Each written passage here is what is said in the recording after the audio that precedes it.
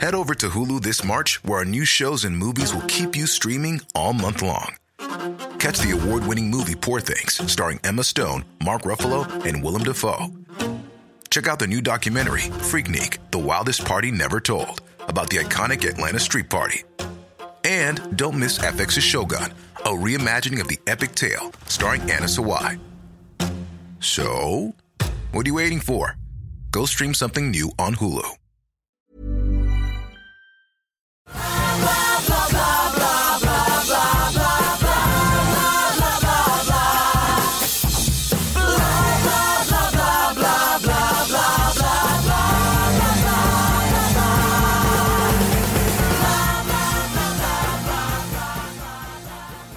Hi, everybody. Welcome to the Billboard on Broadway podcast. I'm your host, Rebecca Milzoff, features editor at Billboard and Broadway expert here. So it's this rare kind of lightning in a bottle thing when a musical can bring together a composer and a few actors in the kind of collaboration that really changes the lives of all involved going forward. But it has happened for some of the most memorable contemporary musicals. There was Jonathan Larson with Anthony Rapp and Adam Pascal for Rent, Stephen Schwartz for Idina Menzel and Kristen Chenoweth for Wicked, Duncan Sheik for Leah Michele and Jonathan Groff for Spring Awakening. And off-Broadway, one show comes to mind for me above all others that fits this bill. Jason Robert Brown's The Last 5 Years, the intimate two-person musical following the dissolution of a relationship between actress Kathy and writer Jamie, starring respectively Sherie Rene Scott and Norbert Leo Butz. Sherie and Norbert are now two of the most beloved actors in the musical theater world. Sherie notably was the writer and star of her own Tony-nominated show Everyday Rapture, after having performed big roles in shows like Aida and Dirty Rotten Scoundrels. Norbert was the original Fiyero in Wicked, and he has won 2 Tonys for his performances in Catch Me If You Can and also Dirty Rotten Scoundrels, which he starred in alongside Sherie. But back in 2001, when The Last 5 Years premiered, they were 2 rising actors diving into an unprecedentedly emotional project together. Cut to today, and Sherie and Norbert are still close friends and close creative collaborators, which will be on full display in their upcoming show Two-Hander, which is happening at the New York cabaret venue 54 Below. Two-Hander is a show they conceived together and which Sherie wrote, blending story and song to explore the relationship they have forged over the past 23 years, and which this week I was lucky enough to observe in person. They are truly 2 of the most versatile and just plain funny performers I've ever seen, so I was thrilled to learn that they are even more delightful off stage, if possible, when they came by the podcast this week. Share your life with me forever, for the next 10 lifetimes, from million summers till the world explodes, till there's no one left who has ever known us apart. Well, as I was just saying, you're 2 of my favorite people. I'm so excited to have you here and excited to see your show, which I haven't seen yet.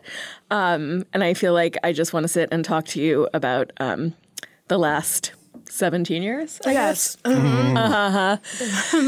That's going to keep coming. No, the jokes keep coming. The jokes keep coming. But I feel like we should start at the beginning. And I would love to know, when did you 2 first encounter each other in the theater world in the first place? I first set eyes on this remarkable creature next to me in 1997. Build them a picture with in your words. 1997, I was in the alley at the Nederlander Theater in costume in my current job as Squeegee Man Sunday Night Roger in Rent. Whoa. I played Roger on Sunday nights for Adam Pascal, and at first I was what they call a standby, and then I graduated after a few months into the ensemble, and I took over as Squeegee Man and still played Sunday Night Roger. And about then is when Idina Menzel left the show, and we heard a replacement was coming in for Idina, and I went out to the alley. I would sneak cigarettes between scenes out there. I was young and still able to smoke and sing, and this like I said, this exotic creature was just sort of standing there. She was wearing black leather pants. She had on a super cool white T-shirt. I think she was wearing sunglasses, but it was night. It was my costume. And she was not in costume. She was there observing the show because she was having her put in a few days. So she was deep into her rehearsals. And we became friends. And like I said, Sherie and I both were replacements in Rent. And I mean, if I could put it into context, I mean, imagine like the first people that took over in Hamilton, or you know what I mean? Mm-hmm. And so there was a rabid fan base. And, yeah, there were like people like slept on the sidewalk. People slept on the sidewalk. I'm sorry, I'm eating a salad while I'm doing this. So people slept on the sidewalk at night to get tickets. It was like that kind of weird. Yeah, they were rabid fans, and they were sometimes not thrilled when the replacements would be going on. Most times. Mm-hmm. Yeah. So we were in the Outcast Club a little bit.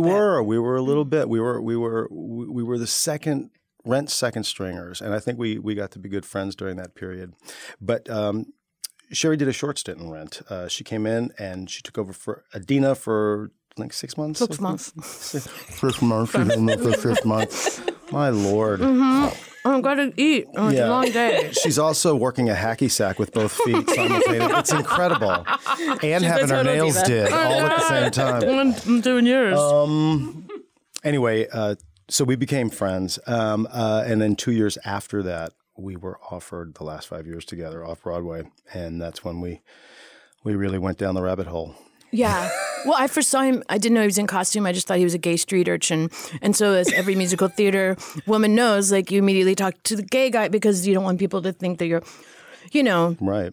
Which is something that we deal with in the show in the male-female work environment. But honestly, the way he worked was really great. And I loved it when he went on. He seemed to understand what I was at least attempting to do with the role. So I think in a lot of ways we had similar sensibilities and senses of humor, and again we're friendly, you know, like no more friendly than necessarily other people, but I think there was an element of respect for each other's work that was really a strong thing. It's also so funny to think of a time when people would be disappointed by the idea of you two in Rent. Today I'm like, that would have been awesome to see. Like when I look back at like the replacement cast, it's like so many amazing people who have done it over the years. But I can imagine. Can I tell? Please, I don't know what you're talking about. Because it's no longer in the show, so I can. This used to be. Oh yeah. The show. Oh, the true stuff. Well, yeah. I remember when I would go on all the time, not just for Adam Pascal, but I went on for Anthony Rapp as well. They were both dealing with really difficult things in their private lives, and on the same day. I would do like Roger in the afternoon and Mark at night, and then Mark the next day, and then Roger for 2 days, and then Squeegee Man for 3 days. And they called me the Lon Chaney of Rent. I kind of played a lot of different roles. Sorry, keep going. That was Sherry's phone. I'm answering service while I'm eating a salad. And, I remember coming up to the theater one day. I was walking up to the Nederlander, and I just found out about 20 minutes before I would be going on. It's about an hour before the show, and there were a big group of like 12 to 15-year-old girls, a big mob of them, and I heard one of them go, "Not Norbert, Norbert's on!" And I heard a chorus of girls go, "No!" And they were weeping and gnashing their teeth. And the one line that you always said, like they were screaming, like, "Oh no, he has a face for radio." Yeah, I was the like shorter, screaming. That's a thing people say in real life. Yes, they could be, they could be teenage girls say it loudly on 41st Street. And then there were because each cast member had their group behind them. Do you know what I mean? Totally. Were their gatekeepers. So there was a really rabid Idina Menzel fan club, as there should be. There should be. When Sherie would come on and did her first monologue as Maureen, they had the first 2 seats they would buy out. Half of them would rise en masse and walk out of the theater in the middle of her number. Usually at the beginning of the number, as soon as they saw me enter the stage. That's aggressive behavior. The Rent heads were real tough on us. Yeah, it's a show about love and understanding, and like the audience would just get up and leave like and rejection. And Seasons of Love was sometimes seasons of hell. Do you know what I mean? Yeah. But anyway, have had. We went through a lot of humiliating memories. Yeah, humiliation. I think a lot of humiliation bonded us. First, yeah, yes. A lot of humiliation. And we continue to humiliate ourselves. Now we're doing it, but we're in control of it. 23 years. Well, that's like, it's so funny to think of too, because I think when you went into the last 5 years, everything since then, it's almost like other people have been held to that standard. And I think that interesting. You guys have been the Adam and Anthony and Adina of the last 5 years. There's something to be said about original cast members, especially in the imagination of the kids and the people who listen. Sherie, her record label Shikaboom that she co-owned, actually produced the last 5 years. It was your company's first record, right? Mm-hmm. First cast album. First cast album. Mm-hmm. And even the show didn't have a long life. That record, that cast album, has gone on to be really legendary. It's actually been the best marketing tool that show ever had. People. Yeah, wouldn't know about that show unless there was a cast. It's a testament to what cast albums do. They're best calling cards for shows. Mm-hmm. Mm-hmm. No, I feel like something interesting I've learned over the years of being in the theater world is the fact that sort of it seemed counterintuitive to me at first that sometimes the shows that run the shortest benefit the most from having a cast album, and it's not just like giant show, have a cast album, everything works out. Mm-hmm. I think there have been some other shows recently that come to mind that have benefited from that too. But so when the last 5 years came along, was it Jason who brought you two together in the first place, or how did you guys both come on, and why were you convinced that it was worth investing your time in?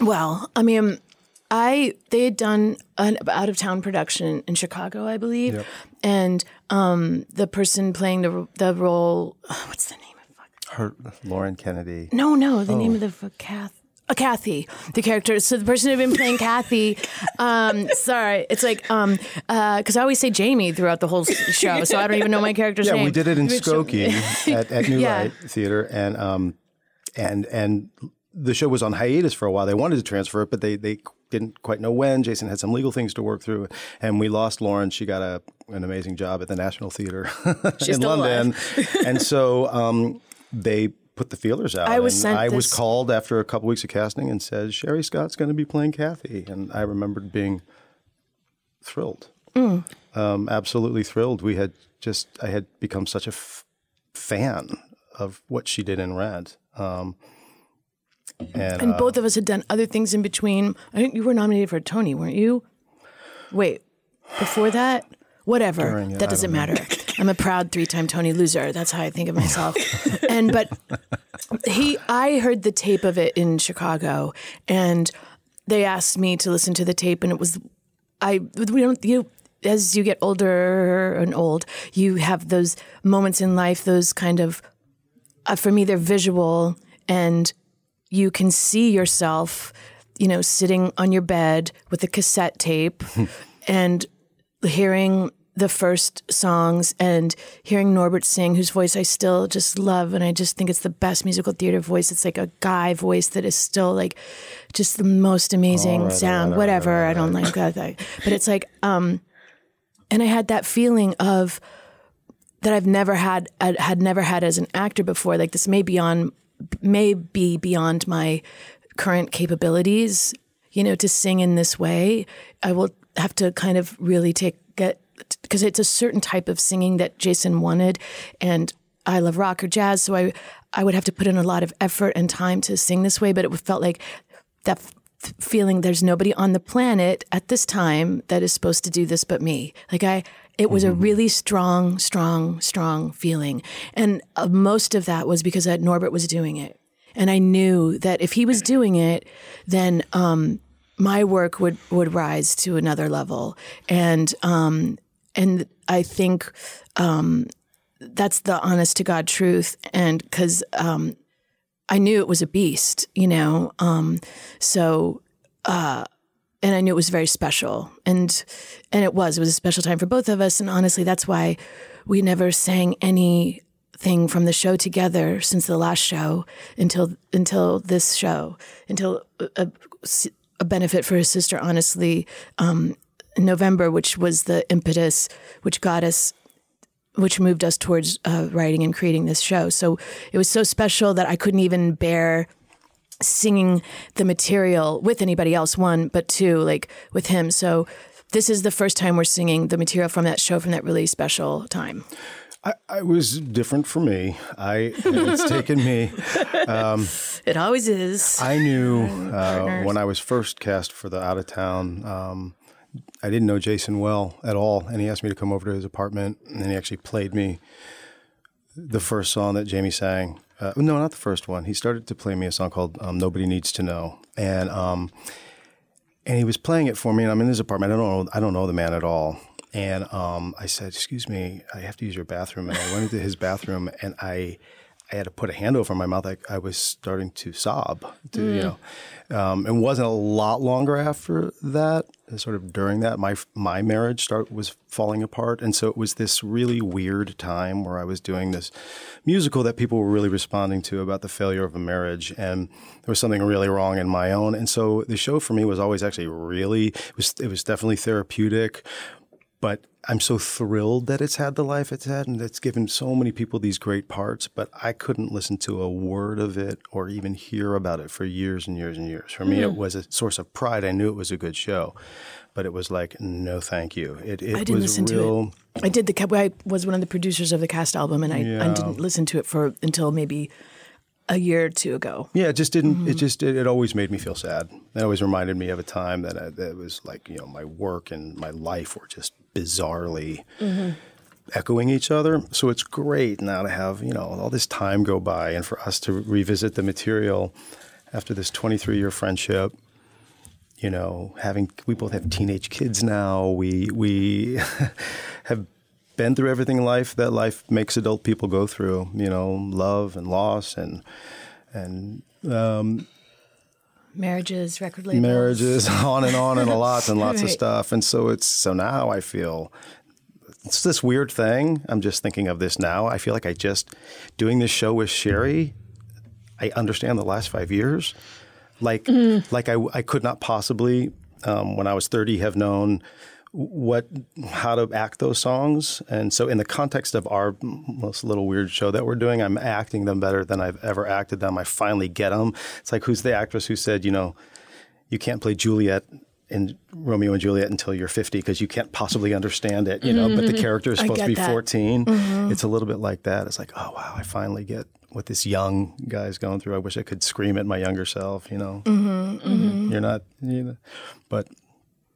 Yeah. I was curious. I feel like you have to discover so much about each other when you're working on such a emotionally intense show and in such a sort of intimate environment with the composer as well. And I could only imagine how amazing it is to hear Jason perform his own music like that. Right. He's one of the composers who actually is really great at performing his own songs, exactly. I think.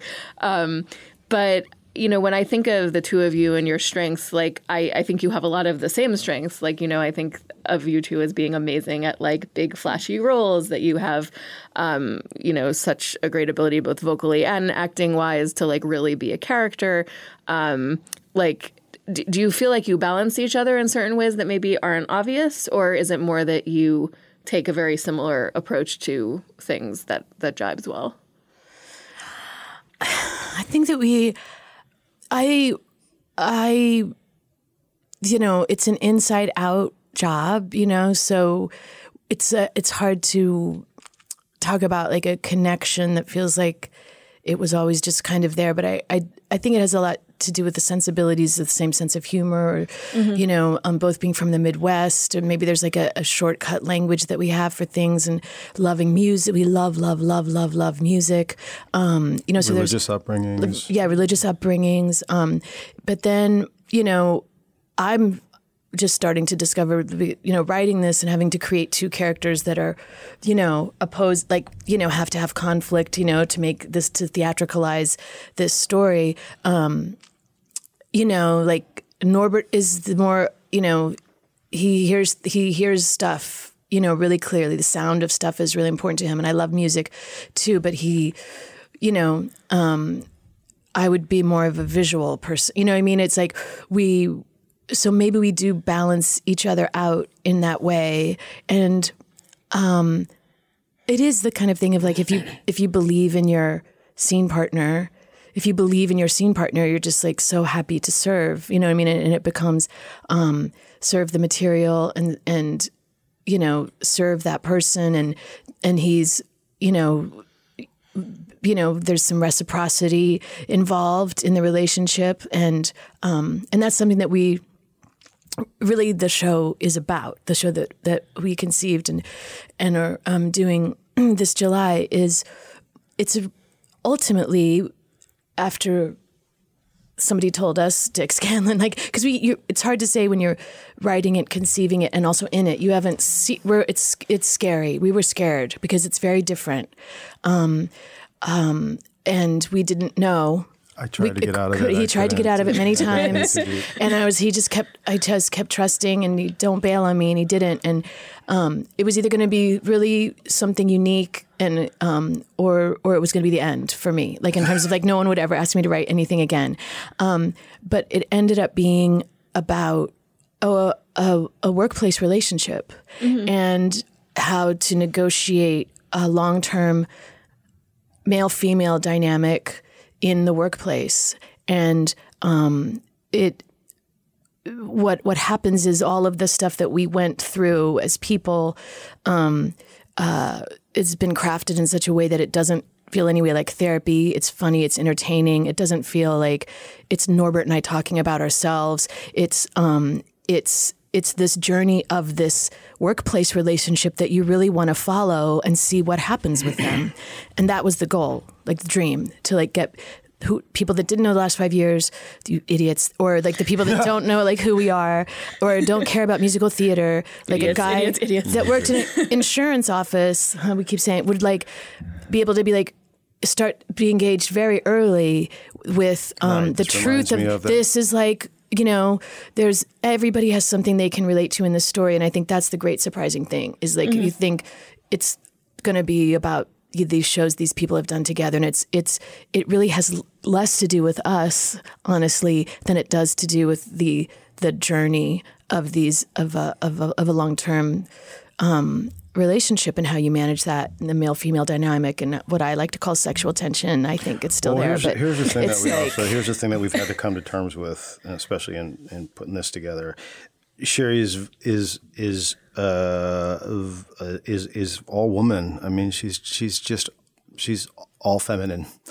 I don't want to get into a whole thing about gender and fluidity, but she and I've come to find out relatively late in life I'm pretty all male. Yeah, pretty textbook sort of hetero. Yes, I hate the word heteronormative. I know, that's why I keep saying it in all the interviews. But back in the 90s, if they wanted to say something pejorative, we would be called heteronormative, I suppose. But no, but we found out that that's been an interesting thing to talk about. It's interesting to talk about because we've done so much work together. So much of the work has been romantic or sexual or even physical comedy. Mm-hmm. Physical comedy takes a lot of physical intimacy and trust. Singing, and I did not to make the overt sexual metaphor, but you asked us how we were different, and I know people will titter, but she slowed me down. She slows me down. I am, as an actor, as a performer, I'm all instinct. I don't like to talk. I don't like to think. I jump right in. I start to use my body right away. I don't think about visuals. I don't think about all those things. She, as an acting partner, and I knew this right away, she slows me down. She tends not to react to something if you haven't really done it. You can't. And I do. I'm wary of doing generalization, gender things, but I do. Women that I've known, I've known a few. I have 3 daughters, and they do like to sort of they're relational by nature. That's what I have found out. Relationships, the connectivity between people is of great value of slowing down and making sure that they are being heard, that they are being that they are allowed space to for whoever they are. And so it's a matter of slowing down. And she still does it. She still does it. I'd be like, it's good enough. Let's go. I'm like that. She's constantly putting on my brakes, going, I think it can be better. Yeah. And it's not just about good and better. I have It's low like, is there more? B12 deficiency, maybe. Is there more to talk about? Is there more to talk about? Is there something, Mm-hmm. I just can't help but find the metaphor in my life. My daughters are now telling me that. My wife is telling me that. You know what I'm saying? Mm-hmm. That could just be my metabolism. I'm pretty bad, but I think it's also sort of like No, we're doing classic. Yeah, we're doing classic. Optimist, pessimist. Dreamer, realist. We set up our relation. We pare it down to the bare minimum for the humor, but also it feels true. There's a part that's true to that, and within them, whatever you want, male, female, or masculine, feminine. It's interesting when he's saying that because this is what Norbert's come to now. And the hard part for Norbert was when, writing from beginning to ending. And Norbert at the beginning of the show is not this Norbert who can talk about this now, is not somebody who was aware of how very male he was. And that I had to just be like, trust me, you're going to be like cool, enlightened. Like, dude, at the end, I promise, because we need a actual like enlightened, or at least like male figure. And again, I am not enlightened. She wrote a character who is enlightened by the end of her play. But yes, but this is we are in a time of having difficult dialogues and inventing words for things that have never had words before. And I think we don't want to live in a world where people don't meet and fall in love at work. God knows I would never date again if I didn't meet somebody from work. That's the only place I meet people. But how can we do this in a more with a higher consciousness and awareness that we have now? And I think you kind of watch this relationship go through that journey, and it's still an ongoing dialogue as we're doing this piece, and other things come up where now I'm, giving him. I have to go into find my masculine and say, this is what I'd like you to read, today. And no, I think we're keeping that line. It's really difficult but I think it's been kind of amazing. It's been, it's been really, really, really great, but it was really very, very scary, I have to say, because we thought you don't know, people don't realize that when you're doing a show, you don't know what you have. You're in it. You can know what it feels like. And I just don't want to be arrested, Yeah, again. At the curtain call. Again. Wait, did we tell the story of how you got arrested? No, What? No, Yeah, I was like... No. Sorry, I thought we already did it. We talk about my rap sheet every time we do an interview. I can't. Well, I can't anymore. Well, because this is not all of the arrests, just this one. But like in terms of like story, like there's so much life that you can't like put in like. And you want to craft it to make it theatrical. But one of the stories that we didn't put in from the last 5 years, is you tell it. Like there's before the time of phones, and there's 2 people in the cast, keep in mind.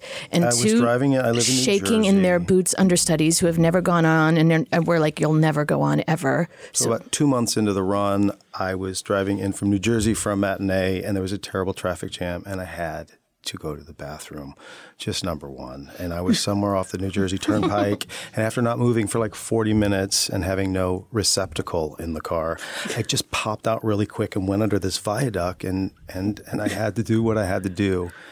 Unfortunately, a cop car pulled up right when I was doing that, and I was given a summons for urinating in public and indecent exposure. What? And it's fairly decent, I should say. All right.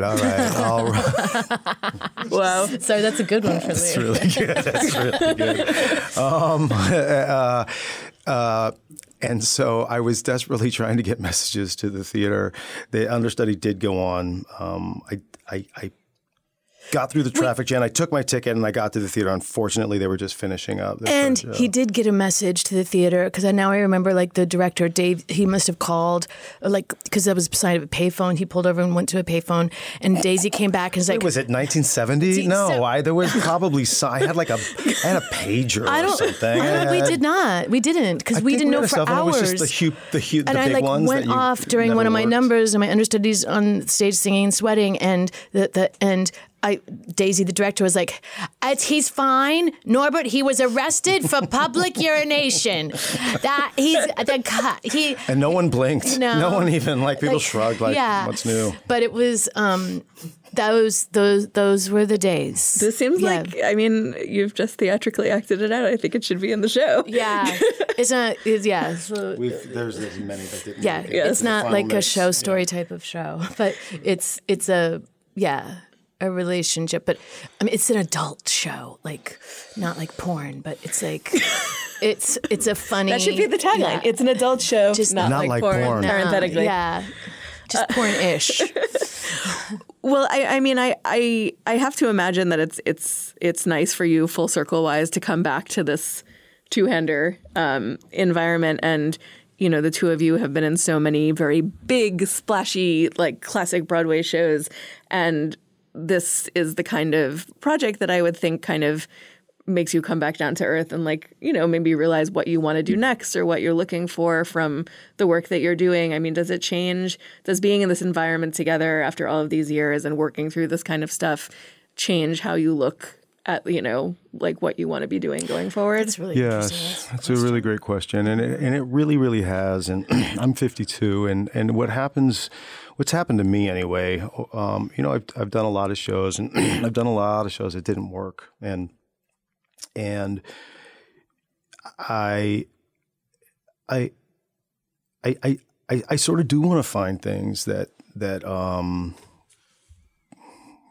I don't know. I'm an actor and I'm a singer. I want to continue to do that. I don't know that the typical Broadway track of, find the big brand or the big film and then, get the, take it out of town and then, come on and your bodies go through hell and your voice goes through hell and it's hard to make any money and all of it.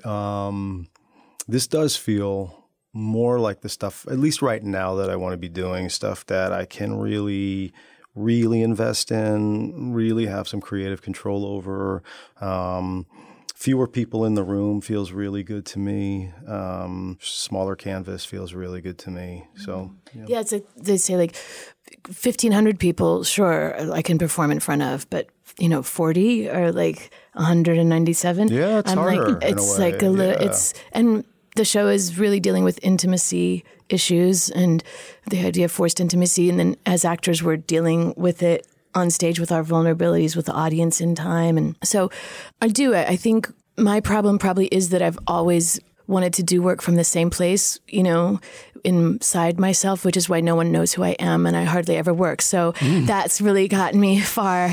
But I do think that she's also become a playwright in the past. I was going to say, I feel like years. You have a show you wrote that shows who you were pretty well. I keep on schlepping at this acting thing because I actually, that's a comfortable spot for me. I like having a mask. I like having a story. And she's been working on work that's coming from deep within Sherie, frankly. Yeah, I always felt like a writer masquerading as a singer and an actor, and I think that Norbert is a born. There are very few of these people, He's a born actor, and in the best sense of the word, where acting is telling the truth.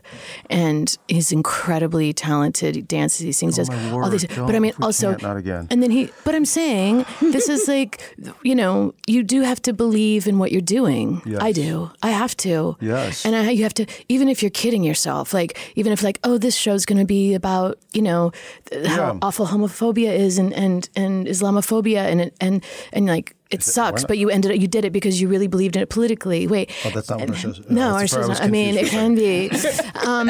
Don't use that as the line. It's about, but, and then you can also believe in the people that you're working with, and know that they're, going to raise your level and raise your bar. And so, yeah, writing and being with people that I love, being with people that I really and people that are nice and kind and smart ends up being more important than a lot of things in life.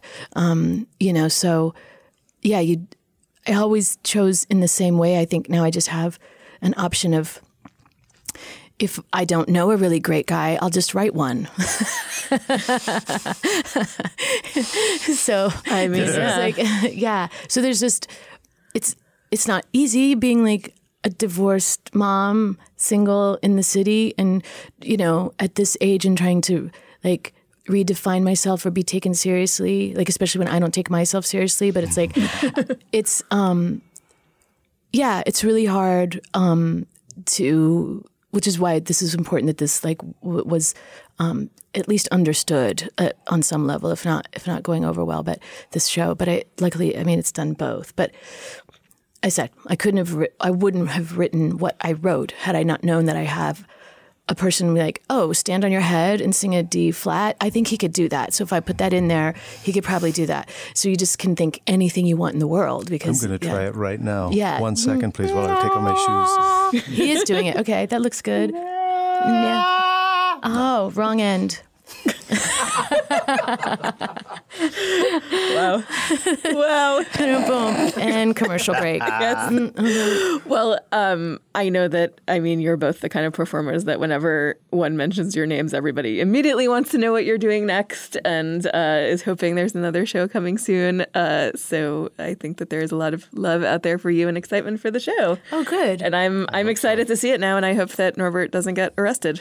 Oh, I hope he does. It's good for us. Fingers crossed. Please. Fingers crossed. I've been on a roll. Just one more time. I've been on a roll. It's been a few years now since my last. Yeah. Excellent. Keep it going. All right. Keep it going. Thank you. Well, thank you so much, guys. Thank you. It's been fun.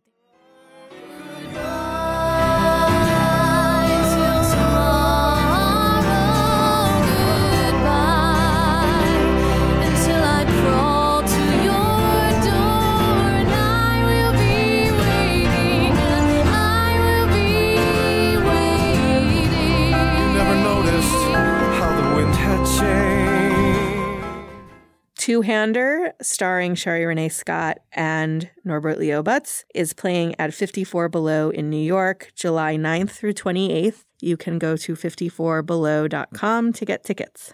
If you're a fan of the Billboard on Broadway podcast, please subscribe and leave nice reviews and some stars on iTunes. You can also find the podcast on Spotify, Google Play, Stitcher, among other platforms. If you want to talk about your love of the podcast on social media, I'm at Rebecca Milzoff on Twitter and at YaDownWithRMM on Instagram. You can always use hashtag Billboard on Broadway to talk about the podcast. We will be having a little July 4th holiday next week, so enjoy the time off that I hope you have, and we'll have you back on the podcast soon. Blah, blah, blah.